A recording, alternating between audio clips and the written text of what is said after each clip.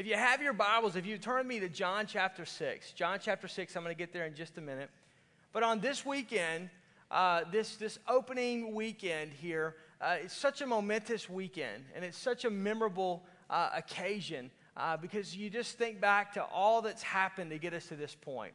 And all of the volunteer hours, and all of the praying, and all of the giving, and all of the time, and even the last several months as we've just kind of been crunching in to get into this facility and going, and just everything that's happened. I'm reminded of this statement, that God always has a plan with provision that begins with a person. God always has a plan with provision that begins with a person. Let me say that one more time. God always has a plan with provision that begins with a purpose. With a person.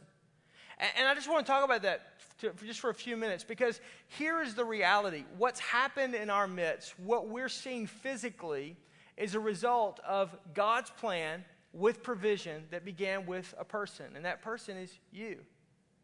Jesus begins to show us and illustrate this in John's Gospel, chapter 6. As Jesus he's been teaching, he's been healing the sick, he's been doing miracles, signs, and wonders. And he's really trying to kind of pull away from, in essence, to kind of get a break. But the people continue to pursue him. And in the pursuit of it, he realizes, not that it occurs to him, but he recognizes that they've been with him all day long, and what's going to happen? Where are they going to eat? Now, those of you that don't think that eating is spiritual, just let me let you know, it's very spiritual. Hallelujah. Amen. It's one of my spiritual gifts, I'm just telling you. And that's what we do here at Life Church. And so he begins to recognize that there are 5,000 men. Scholars tell us that there were probably 20,000 people there with nothing to eat. And Jesus knows we've got to do something. But he always has a plan with provision that begins with a person. And so we see this, and I want you to first of all recognize God always has a plan. He always has a plan. Nothing ever occurs to Jesus. Nothing ever occurs to God. Nothing catches him off guard. There's no situation or circumstance that you're facing today that God doesn't have an answer to. And you may think that's just candy stick Christianity on Sunday morning. I'm telling you, from Genesis all the way to the maps in the back of the Bible, God has proven time and time and time again that he has a plan. And he does it right here. Look at your Bibles in John chapter 6, verse 1. And sometime after this, Jesus crossed to the far shore of the Sea of Galilee. And a great crowd of people followed him because they saw the signs that he had performed by healing the sick. Look at verse 5. And when Jesus looked up and he saw a great crowd coming toward him, he said to Philip, I love this. There's a lot of humor in this, so read it that way, right? Don't just read Jesus like serious all the time. You're too serious. Okay, all right, here we go. Where shall we buy bread for these people to eat? How are we going to feed them, Philip?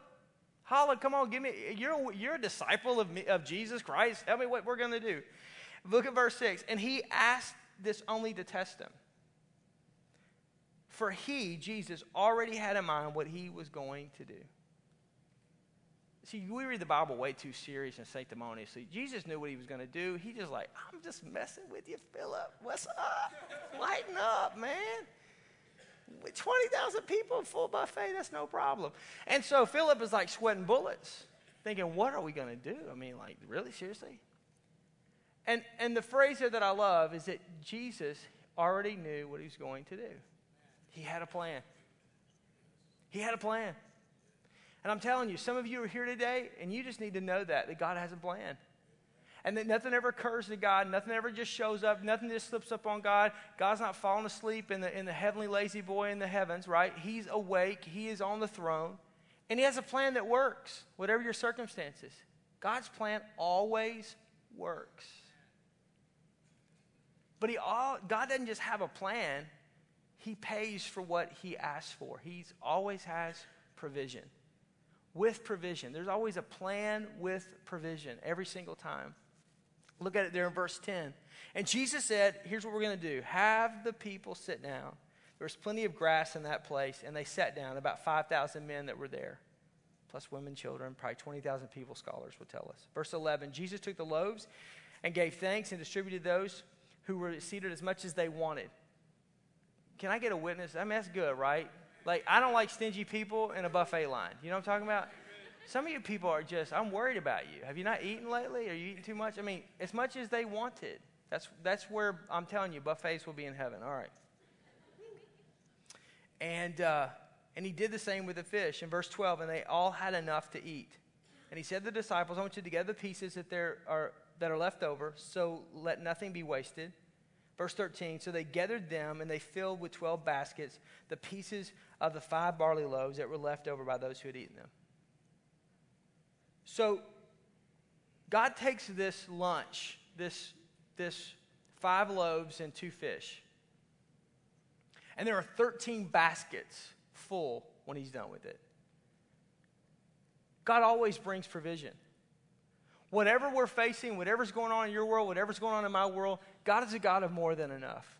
I don't know how many times he has to say it, spell it, write it, communicate it, demonstrate it. He's always a God of more than enough. Whatever there is a need in your life, God is a God of more than enough. And all he wants you to do is exhibit some faith and some trust.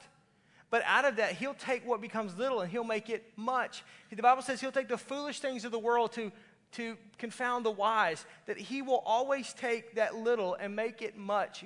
Little becomes much when God is in it. And he takes this basket, he takes this lunch, he takes this snack pack, this Lunchable, if you would, and he feeds 20,000 people. And he doesn't just feed them, he feeds them all they want. He doesn't skimp. It's like, you can't have any more. No, sorry, only two pieces of fish per person, one biscuit, that's it. You get 1 hush puppy, 2 bit. Some of you don't even know what hush puppies are. I'm just saying, he doesn't. He just, until you want. And they had enough to eat. Says it twice. It's redundant on that point. Because he's proven a point here. He's a God of more than enough. There's no resource issue when it comes to God. There's no limitation when it comes to God. And that's what he wants to do in your life and in my life. And that's what we're sitting in today, is a representation that God's a God of more than enough. Yeah, 10 years ago, we were a church in a storefront and just trying with 100 people to survive. But today, we moved up to the east side. You know what I'm talking about? To a deluxe apartment. Come on, give me some George Jefferson. I'm just saying. At the end of the day, you look around, you go, God has done great things. He always has a plan. He always has provision. But it always begins with a person. It always begins with a person. I want you to see this, because I think sometimes we forget this. Verse 8, and another disciple, Andrew, Peter's brother, spoke up and said, here's a boy with 5 small barley loaves and 2 fish. But how far will they go among so many? We don't even know the kid's name. Hey, Jesus, you told Philip that we got to feed these people. So we've been scouring 20,000 people, and here's what we've come up with. And I don't even really know. I mean, here's Peter, who's going to basically be the leader of the New Testament church, according to the book of Acts, walking up and just going, I don't even know if you can do anything about this, Jesus. I know you've been healing people all day long and raising people from the dead and blind eyes open, but there ain't no way you can put on a buffet with 5 loaves and 2 fish.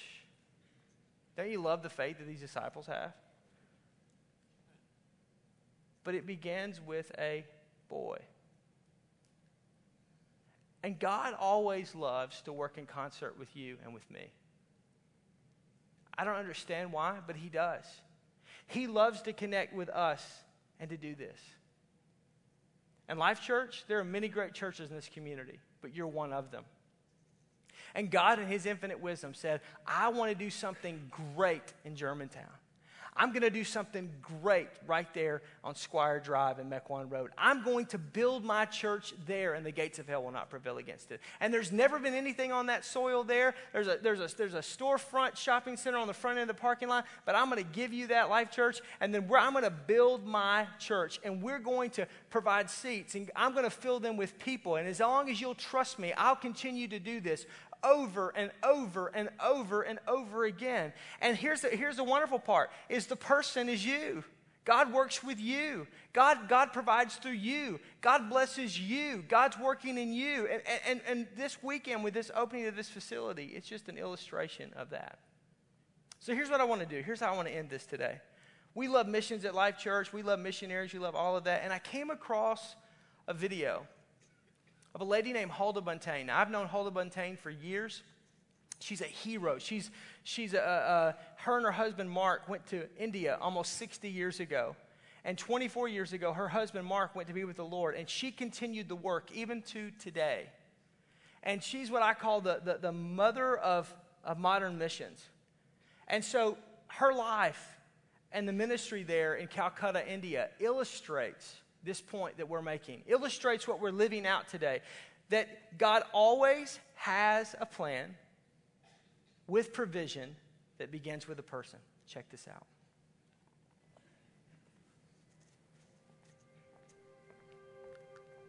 Calcutta is only 9 miles long, 4 miles wide, with 22 million people.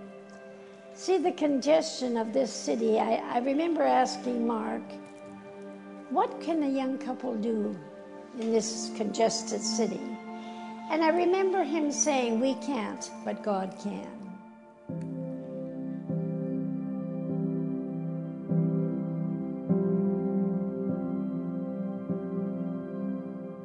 And we started in a tent, bare piece of ground.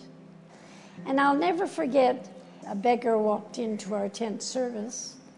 And in the middle of Mark's message, he screamed out these words, "Preacher, feed our bellies," and then tried to tell us there's a God in heaven that loves us.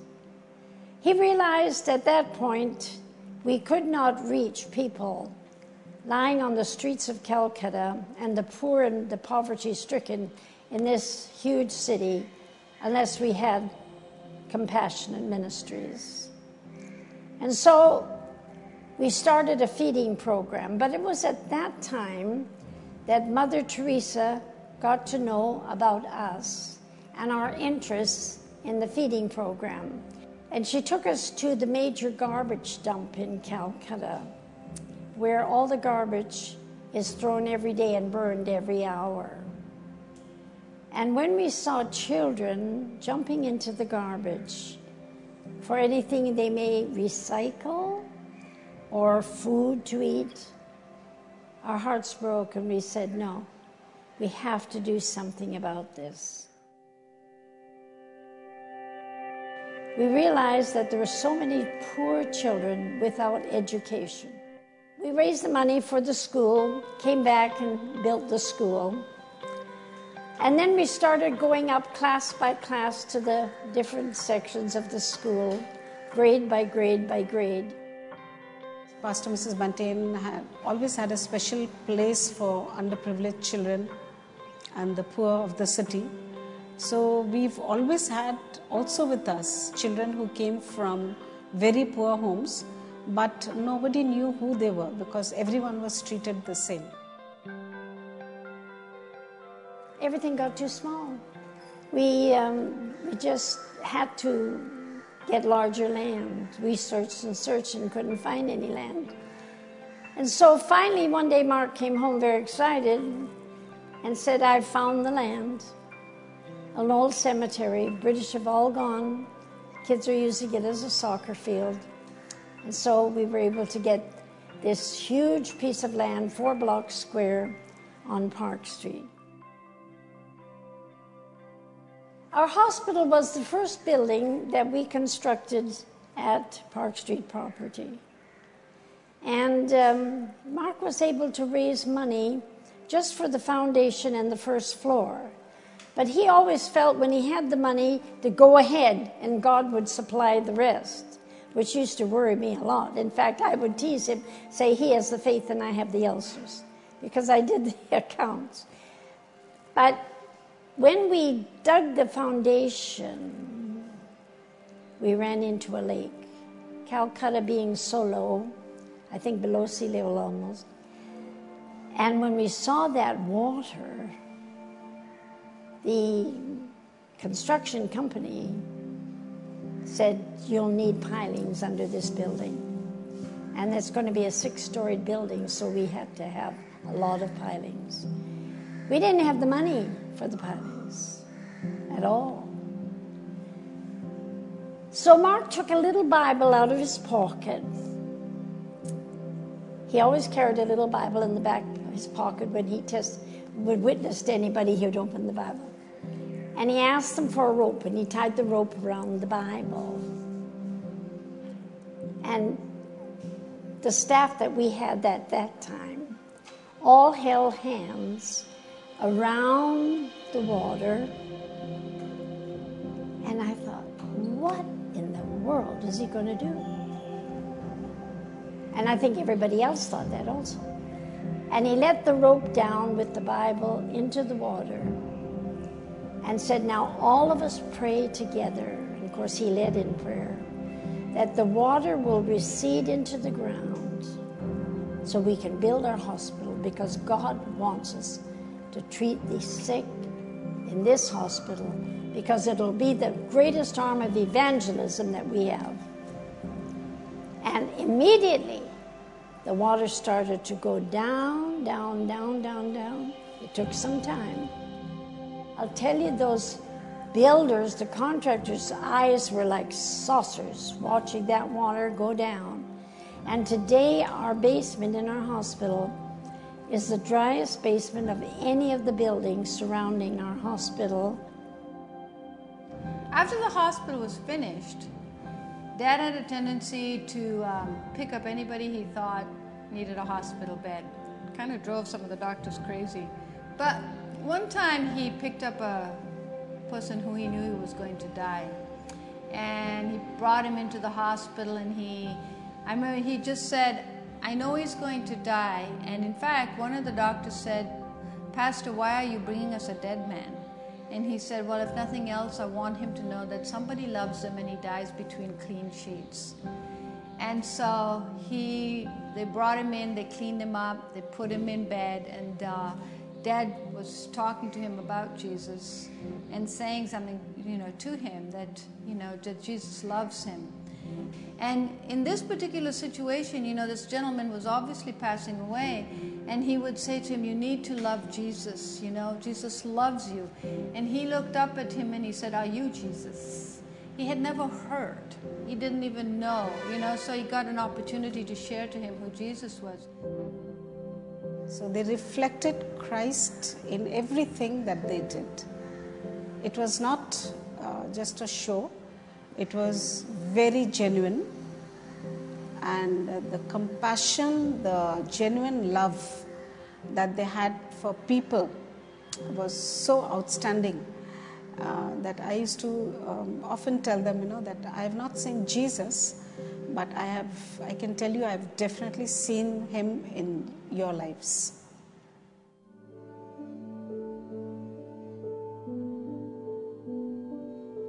When Pastor Buntain was snatched away very suddenly, and the mantle of leadership fell upon Sister Huldah, it was a huge burden upon her, not just because she had to pick up the unfinished projects that Pastor Mark had initiated, but in a culture where women are not given prominence.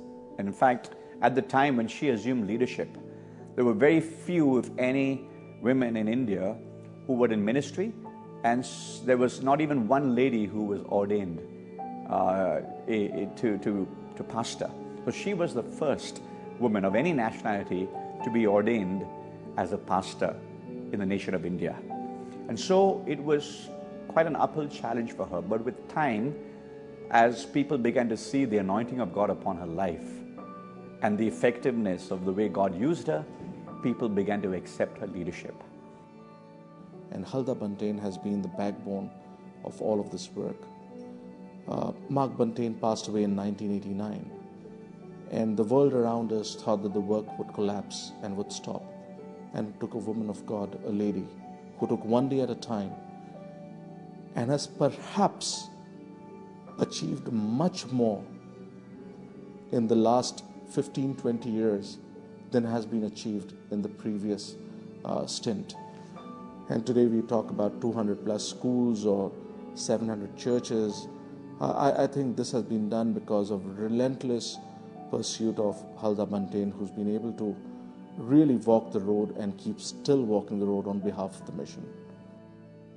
And so, I look back 58 years, And I think there was a time when a group of ministers came through here from Manila. They had held a big crusade in Manila. They took us out for dinner, told us how foolish we were to remain in Calcutta. They said, you know, you were promising young evangelists in your country, and you're here in this dirty, filthy city. I mean, you're just burying yourself in this city, and you'll never be heard of again. I can remember those words so distinctly. You'll never be heard of again. And going home, I said to Mark, do you think that they're right?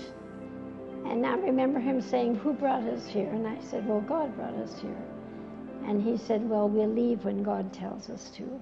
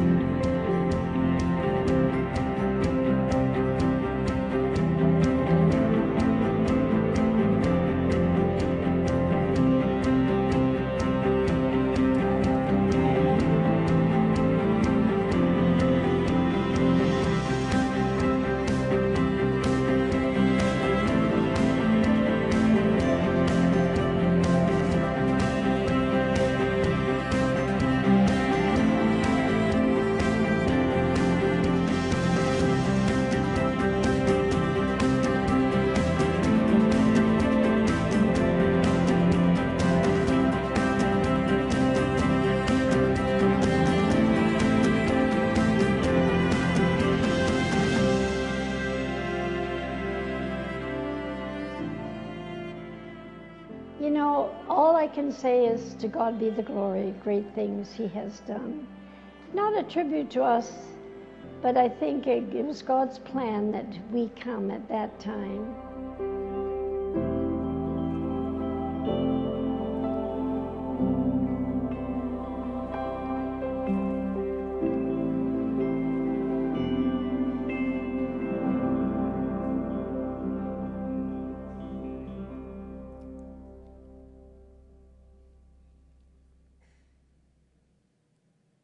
God always has a plan with provision, and it always begins with a person.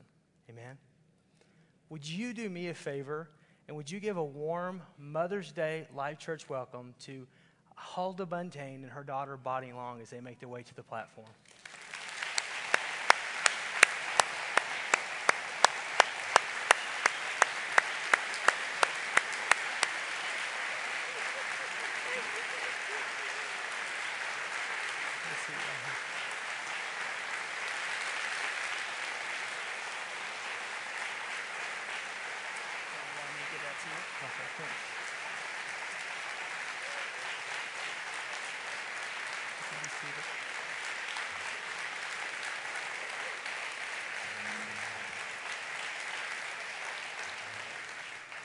Well, welcome to Wisconsin.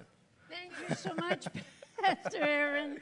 It's a joy to have you, especially here on this Mother's Day weekend, and to have your daughter Bonnie with us as well. And I just want you to share. Talk to us a little bit about maybe we've seen the great work that God has done and is doing, but talk to me about what's been the great 60 years in one country to see as I'm sitting there and I'm looking at those statistics and those numbers. I know there are people behind those. Talk to me, greatest miracle, greatest struggle. What's God doing? Well, you know, the strangest part about it, we were young evangelists in our early 20s, and we had an invitation to go to India for 1 year. Mark, my husband, had just come back from the Orient, spending 6 months. And I was born in Japan, Tokyo, Japan, and they asked him to stay and have youth ministry in Japan. But he felt God spoke to him and said, this is the last time you'll speak to Oriental people, you'll go to India. 15 months later, we were asked to go to India for 1 year. But you know, in those days, he took a ship. Took us 3 ships in 2 months to get there. But the Sunday before we boarded that ship, he spoke at a large church in downtown New York. And the pastor's wife was asked to close in prayer. And she called me forward and she said to stand beside Mark. she laid her hand on both our shoulders, and she prayed a very strange prayer. She prayed, God, make this couple a blessing to India for years to come. And she drug out the years. And going home, I said to Mark, I said, what did she mean, years to come? We were only going for 1 year of evangelistic ministry through India, starting in Calcutta. But you know, God had a plan and purpose for our lives that we really didn't know. But I remember getting off that ship. Calcutta is the poorest city in the world, 9 miles long, 4 miles wide, 22 million people. And can you imagine? And I remember turning to Mark and I said, what can a young couple do in this city? And I remember his words so distinctly, we can't, but God can. We started in a tent, then moved to an upstairs hall. After we started small, crowds grew night after night, upstairs hall. And they laughed at us, said, hell downstairs and heaven downstairs, and nightclub underneath.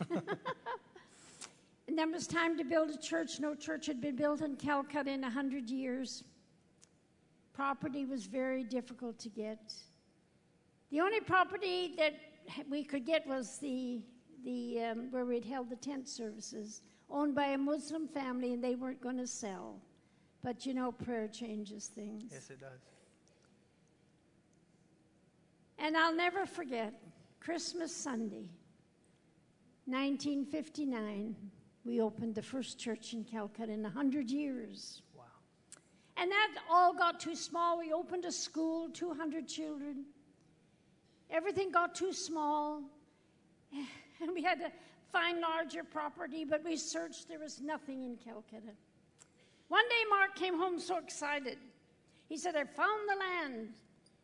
And I said, where? He said, on the main street of Calcutta. I said, impossible. You know, we've looked and looked. And then he said, an old cemetery. I said, a what? Cemetery. 4 blocks square. But we have it today. Wow. Calcutta is so many hours ahead of us. Tomorrow is Sunday.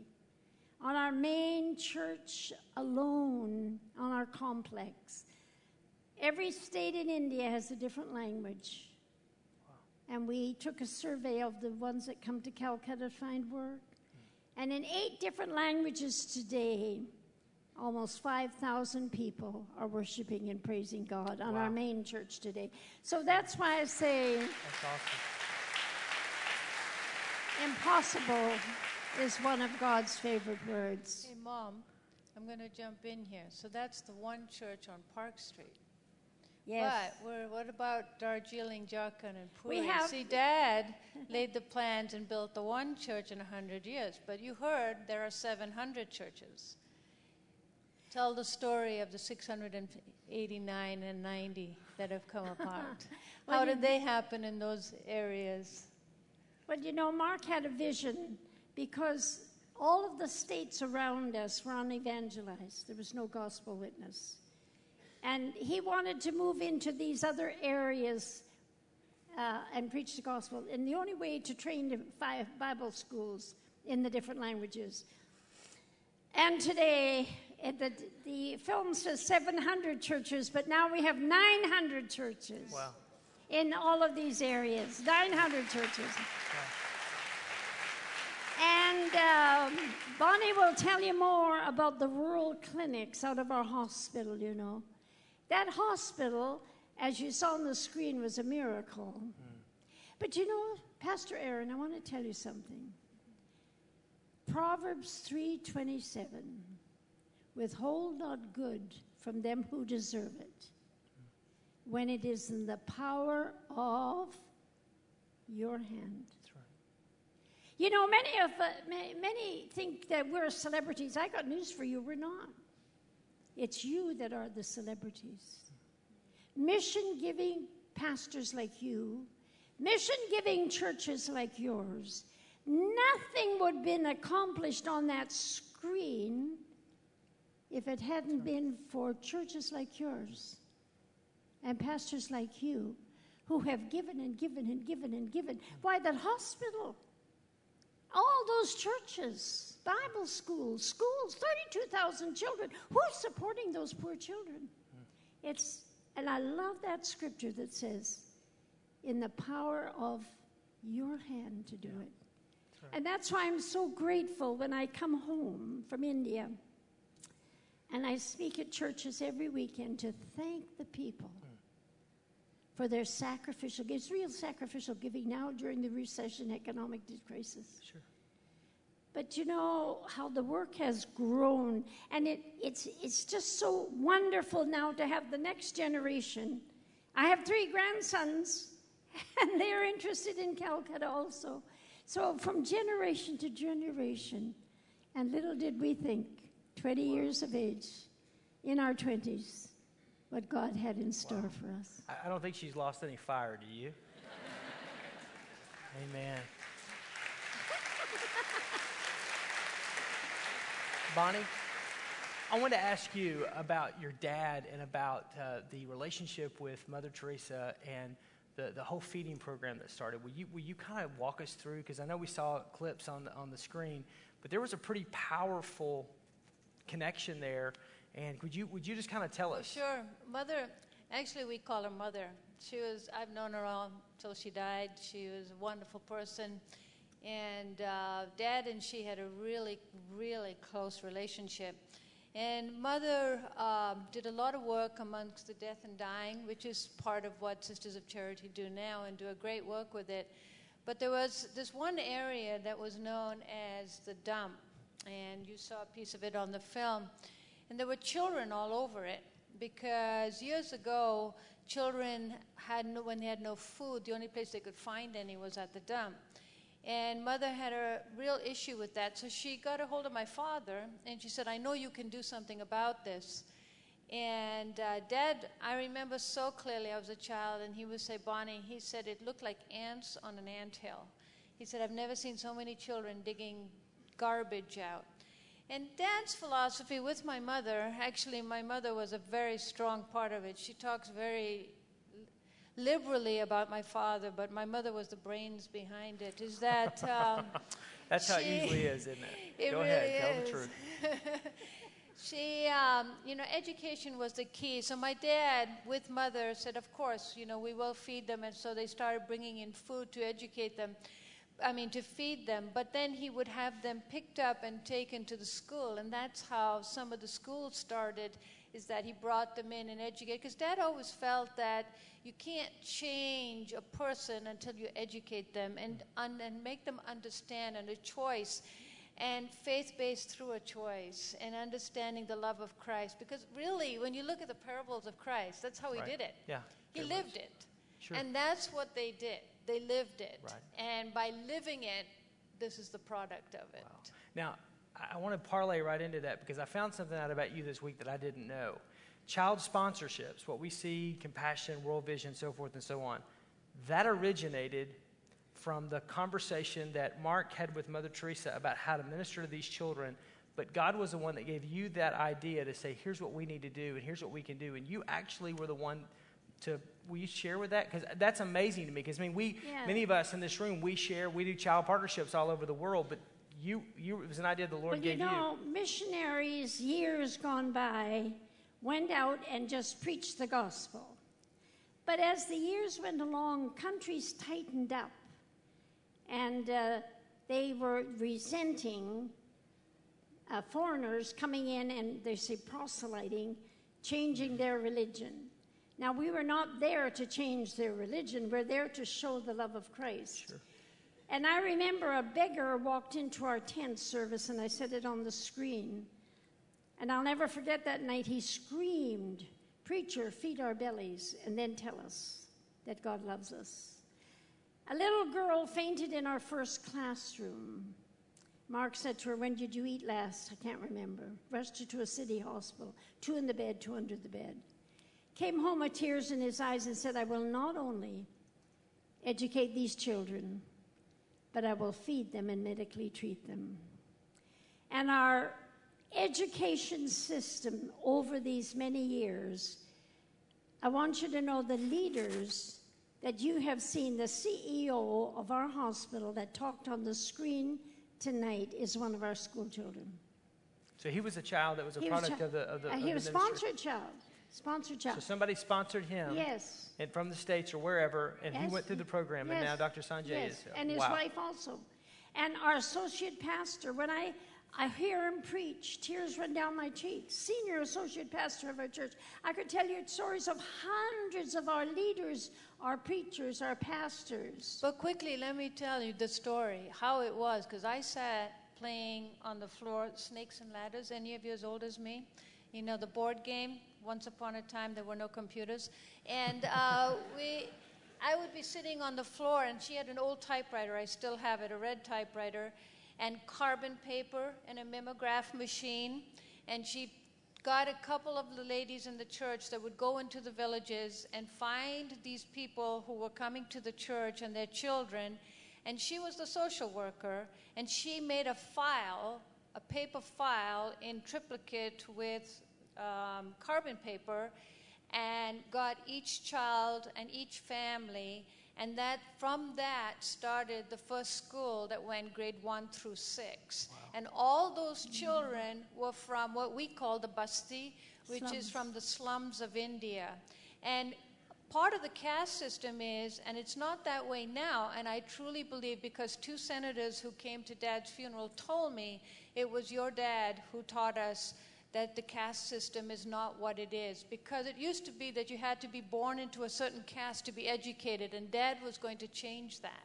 And with her, they took the children from the caste, and Mother Teresa was a big part of this in helping Dad find where these children were. And they would take these children, and Mom developed this system where she kept files on these kids, and they were our first grades 1 through 6. And when they graduated through grade 10 and 12, they graduated at the top of all over India, showing that the lowest of caste, given a chance through the grace of God, could change and become something. And they're all over the world now as very educated people. But it all started because she took the time to sit down and type manually, and ladies would go out and be identified through Mother and her work and be able to put those kids into school and change. And we're talking now 40 years, the same system going on. So thousands and thousands of people have been changed, not to mention how many families have come to Christ. Wow, that's awesome. Well, I call the children our little evangelists. You know, you get the child and you educate the child.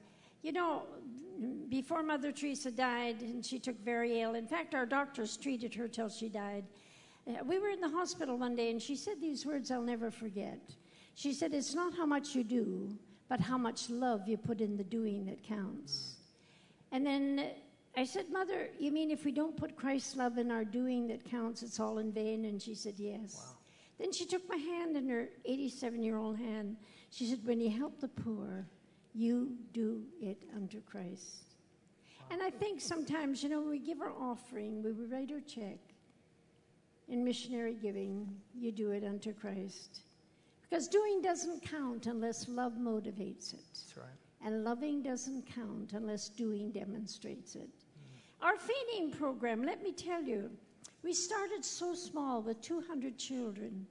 Today, we are feeding 25,000 every day in our street and school feeding programs. Now, on the book table at the back, there are 2 books. One is called Woman of Courage, and the other is called Pathway to the Impossible. Now, I haven't got time to tell you 58 years of miracles, or you never go home tonight. But if you want a miracle in your life, please pick up one of those books. But that's not all. One book that you buy tonight feeds a child for 10 days. Wow. And you know, I walk through the feeding lines, and I ask people, don't only buy a book. Don't only read the book, but pray while you're reading that book for that family. Because everything we do, dear ones, tonight is for 3 purposes: body, soul, and spirit. It's to win that family for Jesus Christ. And so when you buy a book, pray for that family that you're feeding, that we will be able to win them for Christ. And then our hospital is such an arm of evangelism. I walk into that ward and see 500 children a month. Leukemia, one of our worst killers, the blood going into those children. I think of the lady in the Bible. She couldn't get near Jesus, but she touched the hem of his garment. He felt it go out, she felt it go in, and she was healed. Yeah. So many are healed, those precious children. And then cleft palate. 1 out of every 700 born in India has a cleft palate. Wow. Those children, and the trouble is in their religion, they believe in reincarnation. So that family is cursed that they have a deformed child. We have a blind school, 200 blind children. Nobody cared for them. They're on the streets begging.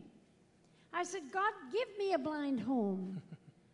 Today we have that blind home. And I walk in the hospital, I see these children. One day I saw a lady. She was crying, sitting next to her child. And I went over, I pulled a chair up next to her, and I said, why are you crying? And all she did was this. I looked down, I never saw a face like that.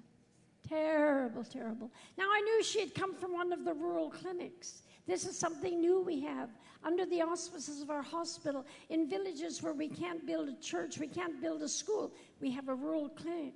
And after we get the favor of the villages, it takes time, but the doctor's table becomes the pastor's pulpit. And we have church. That's right. Yes, Come on. On Sundays. And she'd come from there, shunned, cursed. I said, Mother, wait till tomorrow. That child will come out of the operating looking beautiful. Wow. Take her home. Tell them in that village what Jesus has done for you. It opens up the village. It opens up the villages.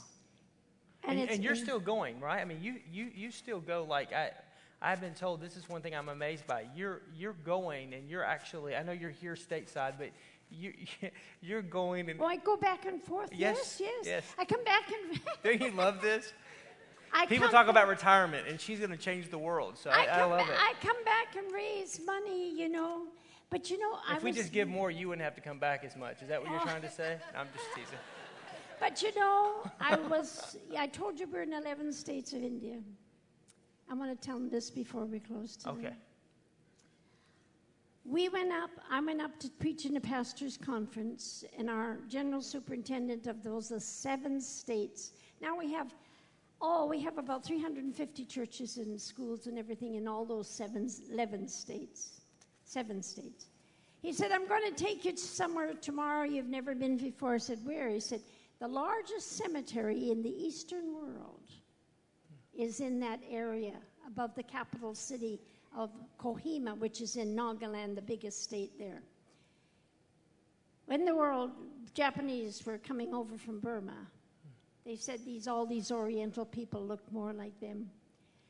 I never saw such a huge cemetery in my life. Canadian, English, American graves. But as I walked into the cemetery, there was a large arch.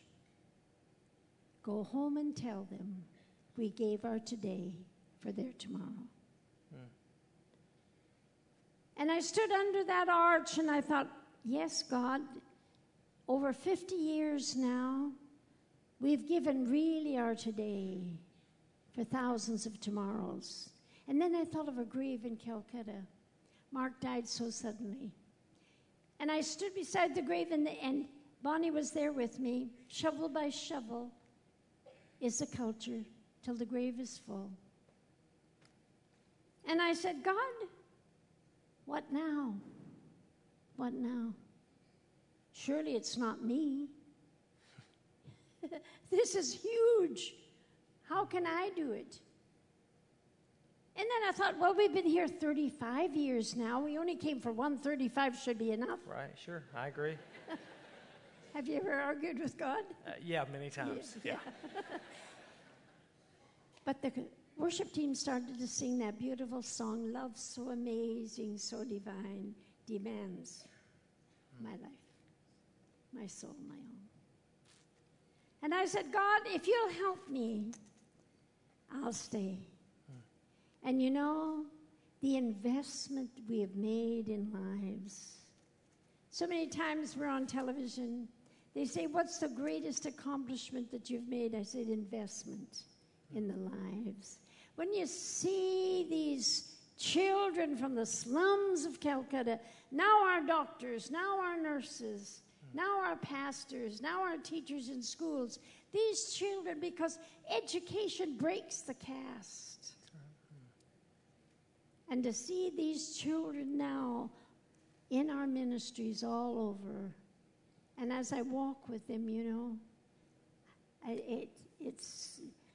I just can't thank God enough. Wow, that's amazing. Yeah. Yeah. Have you enjoyed this? Would you give her a big hand?